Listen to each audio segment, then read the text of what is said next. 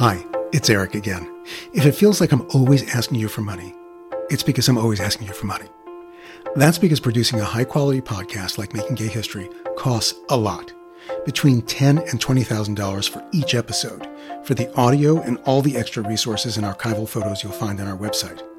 One way to help us keep bringing LGBTQ history to life through the voices of the people who lived it is to join our Patreon community, $5 a month or $60 a year. And for that, you get a front row seat to my interviews with present-day history makers, behind-the-scenes production conversations, and delicious clips from my archive that we couldn't include in regular episodes. Right now, we have 200 Patreon followers. That's just a fraction of our many thousands of listeners. Can you help us double that by the 55th anniversary of Stonewall this coming Pride Month? We can't do what we do without all our supporters. And if you aren't one already, I hope you will be soon. Or, if you are already, get one of your friends to sign up to join our Patreon community at patreon.com/makinggayhistory. That's patreon.com/makinggayhistory. Or just go to makinggayhistory.com and hit the Patreon subscription button on our homepage. Thanks so much. Now, on to the episode you've chosen to hear. I'm Eric Marcus, and this is Making Gay History.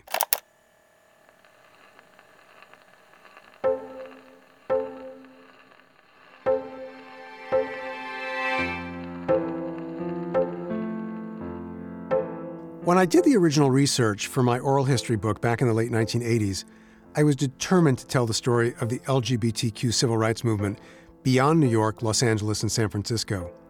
Every city, as I came to discover, had its own history and stories as the gay rights struggle spread across the country. And that's how I stumbled across Boise, Idaho's 1955 homosexual panic. There's no other way to describe it. John Garassi, a journalist, wrote about it in his 1966 book, The Boys of Boise. As he explained, it all started with the arrest of two men on morals charges and the false claim by a Boise probation officer that about 100 boys were involved in a homosexual ring.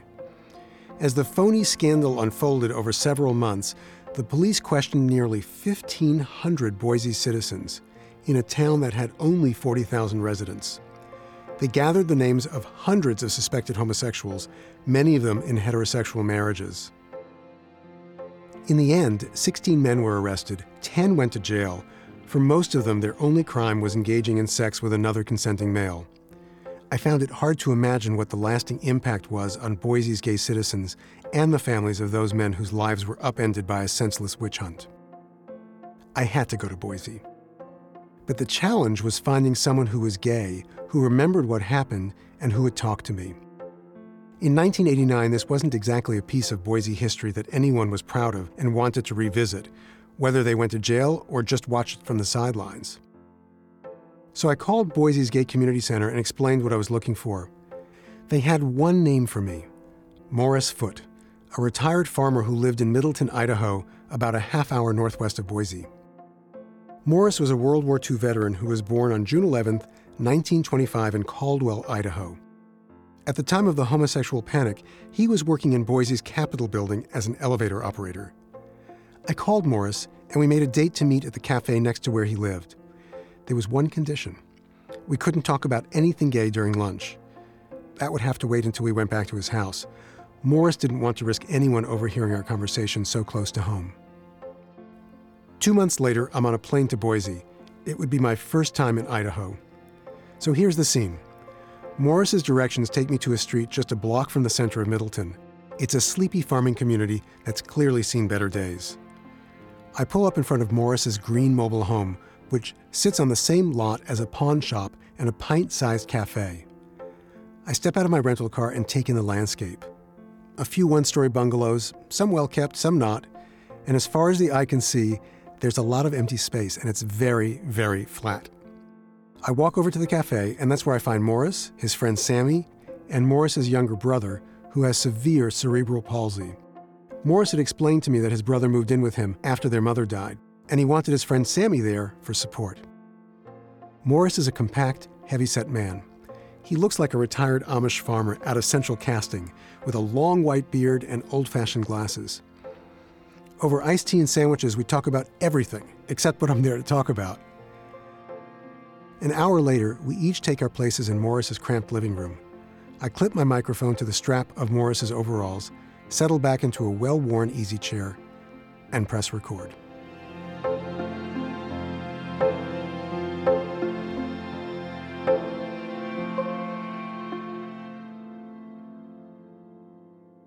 Interview with Morris Foote, Thursday, November 16th, 1989, 2:30 p.m., at the home of Morris Foote in Middleton, Idaho.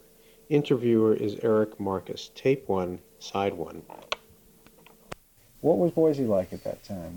Was it a busy town with lots of bars, or? Main Street was Skid Row. You wouldn't recognize it now. You'll see what is now is the Egyptian Theater. Mm-hmm. Across the street was bar after bar after bar after bar after bar. And you go into some of the bars, and very plentiful homosexual activity right in the restrooms.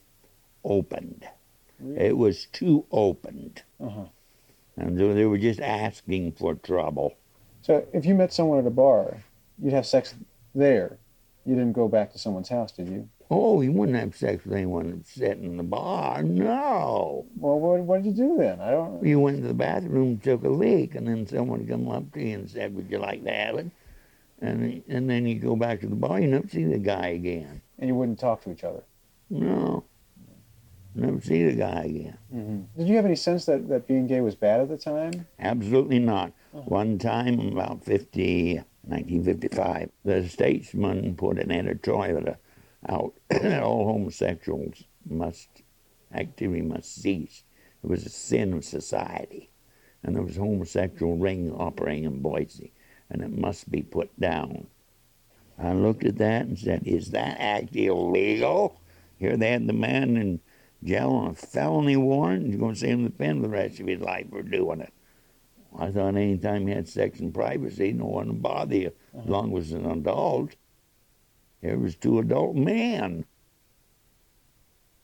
Do you remember seeing the headline that day when it first broke about the arrests? Mm-hmm. What did you think? Well, I think I better move out of Boise and not be around there anymore. I mean, did you get calls from friends of yours who were being picked up, or people who were being questioned? No one knew me. No one knew you? Mm-mm. Don't tell your name. And I don't know their name. Uh-huh. During that whole investigation, did you ever go into Boise at all? Not after that. Why didn't you go? Well, I just decided I wouldn't be in part of it. Because? I didn't want to go to the penitentiary. It's a good reason. And I still don't know what the statute of limitations are now. Mm-hmm. Whether I told you I had sex with someone, whether I could still be put in court on it. Mm-hmm. I don't know. You know what statute of limitations? I don't know. I don't think it's 7 years. Growing up in high school, did you know any other kids who were gay, or did you even know what gay was? I didn't even know what I was. Did you know you were different? No. Did you think about it at all? No. No crushes on boys? I always went around with boys, but during that period of growing up, that's customary for boys to go to boys in high school. Mm-hmm. So I went with a boy from about 7th grade all through high school, through college. The same boy? Mm-hmm. So he was your best friend? Yeah, we owned property, owned a car together. Just before graduating from college, so he took me aside, and then he told me what I was. I didn't know. He wanted sex. I never had any sex. With him? All those years? So he propositioned me and told me what I was and explained what a gay homosexual was. He said I was one, and I had just taken abnormal psychology, studying those things, but in that book only about a paragraph on homosexuality said about 3% of the population had it. And it went right on, didn't hardly mention it in the textbook. I bet today would be a lot more on it. But you hadn't heard of that before, homosexuality? Didn't pay much attention to it. Uh-huh. So he explained it. Because he went off and got married. To a woman? Oh, yes. And he was straight. Was he gay? No, he's straight. He probably had some fun in the Navy. Mm-hmm. So then I got interested and started going to Boise, finding boyfriends. Did you miss him? I miss him all my life. Uh-huh. One of the saddest things, last year I went to his funeral. Oh. They had a private interment, but they notified me they wanted me to be present, and I was honored. Did you see him during all these years? About twice or three times. Mm-hmm. Did you know how much you loved him? I think so. Yeah. That just makes me sad. That's sad. When did you start hearing about other places having gay rights groups and marches and all that business? Oh, probably after the gay community in Boise started. The gay bar opened in 1977, started going to Boise again. That's just 20 years later. Yes, right. It wasn't like the old Idna Hall downstairs nor the Gas Light, where you never seen a homosexual picture or there wasn't any gay talk at all or anything. This was strictly gay. You knew who you entered into. When the gay movement got started, I considered myself part of it. Right, the very first time here in the bar, then I got invited to join the gay rap group. Why did you join the gay rap group? Socialize, meet other gays. It's a wonderful time to get together. When did you join MCC? Metropolitan Community Church, 1978, when it started. Why did you join? Because I like evening worship service. I've always liked evening worship service. Of course, being my sexuality, that fit right nice and moved right into it. When did this march come about? The gay group in MCC didn't protest much out in public here in Boise or Middleton did. It was kind of private, I would think. You mean when we marched in the state capitol? We were having a district convention just before our meeting. 2 days before, I think, Reverend Jerry Falwell scheduled a rally on the state capitol steps. Why did he do that? He was going to every state capitol at that time. I think he was trying to organize a political party. I'd say 82, 83 along there. So a lot of us gays went to the Jerry Falwell crusade. So you went to his talk? Oh, yes. You always want to go to the opposition, see what they have to say. He spoke so much against homosexuality. And then when the convention started, then they decided and voted, let's have a march to counteract what we had here a day or so ago.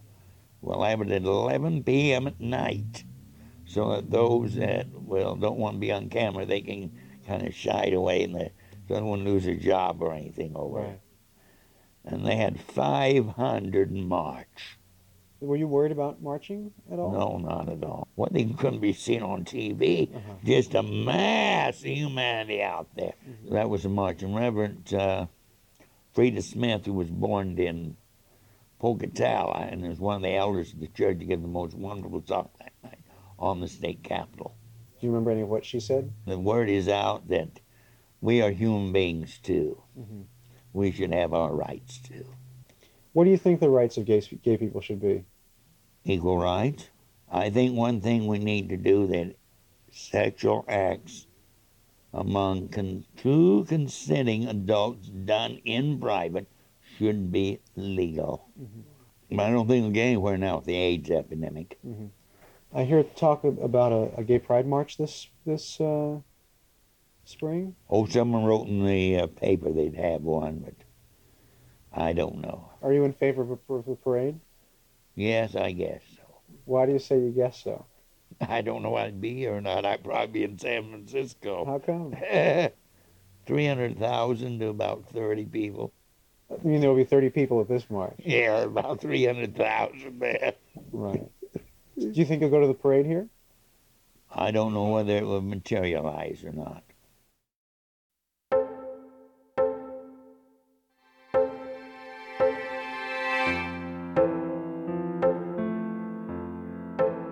Despite Morris's doubts, Boise's first Pride March materialized.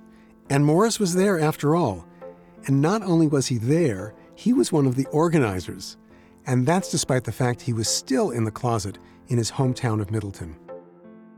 At makinggayhistory.com, you can see a photo of a clean-shaven Morris Foote standing on the steps of Idaho's state capitol holding a rainbow flag in broad daylight along with the rest of the organizers of Boise's first Gay and Lesbian Freedom Parade and Festival. That was on June 23, 1990.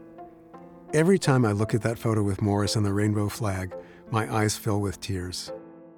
When I think about Morris and his journey from the homosexual panic of 1955 to joining the mostly gay Metropolitan Community Church, going out on a protest march, and helping to organize Boise's first Pride Parade and Festival, I'm reminded that the fight for LGBTQ civil rights isn't just the story of dramatic events and major accomplishments.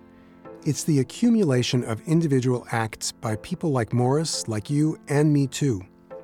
It's standing up and being counted and joining with other like-minded people and fighting for shared goals. It's true that we're stronger together. Morris Foote died on December 4th, 1998. He was 72. He lived long enough to make his own bit of history. To learn more about Morris and the Boys of Boise scandal, go to makinggayhistory.com. That's where you can also listen to all our previous episodes and sign up for our newsletter.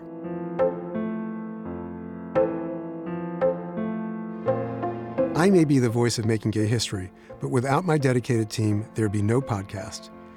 Thank you, Sarah Birmingham, Jenna Weiss-Berman, Casey Holford, Jonathan Dozier-Ezel, Zach Seltzer, and Will Coley. Our theme music was composed by Fritz Myers. We'd also be nowhere without all of you who have helped spread the word about Making Gay History far and wide, from Cambodia to Norway and the Middle East to the Pacific Northwest. We're grateful beyond words and hope you'll continue to share what you've heard with friends, family, and colleagues. Making Gay History is a co-production of Pineapple Street Media with assistance from the New York Public Library's Manuscripts and Archives Division and the One Archives Foundation. Season 2 of this podcast is made possible with support from the Ford Foundation, which is on the front lines of social change worldwide. And if you like what you've heard, please subscribe to Making Gay History on iTunes, Spotify, Stitcher, or wherever you get your podcasts. So long, until next time.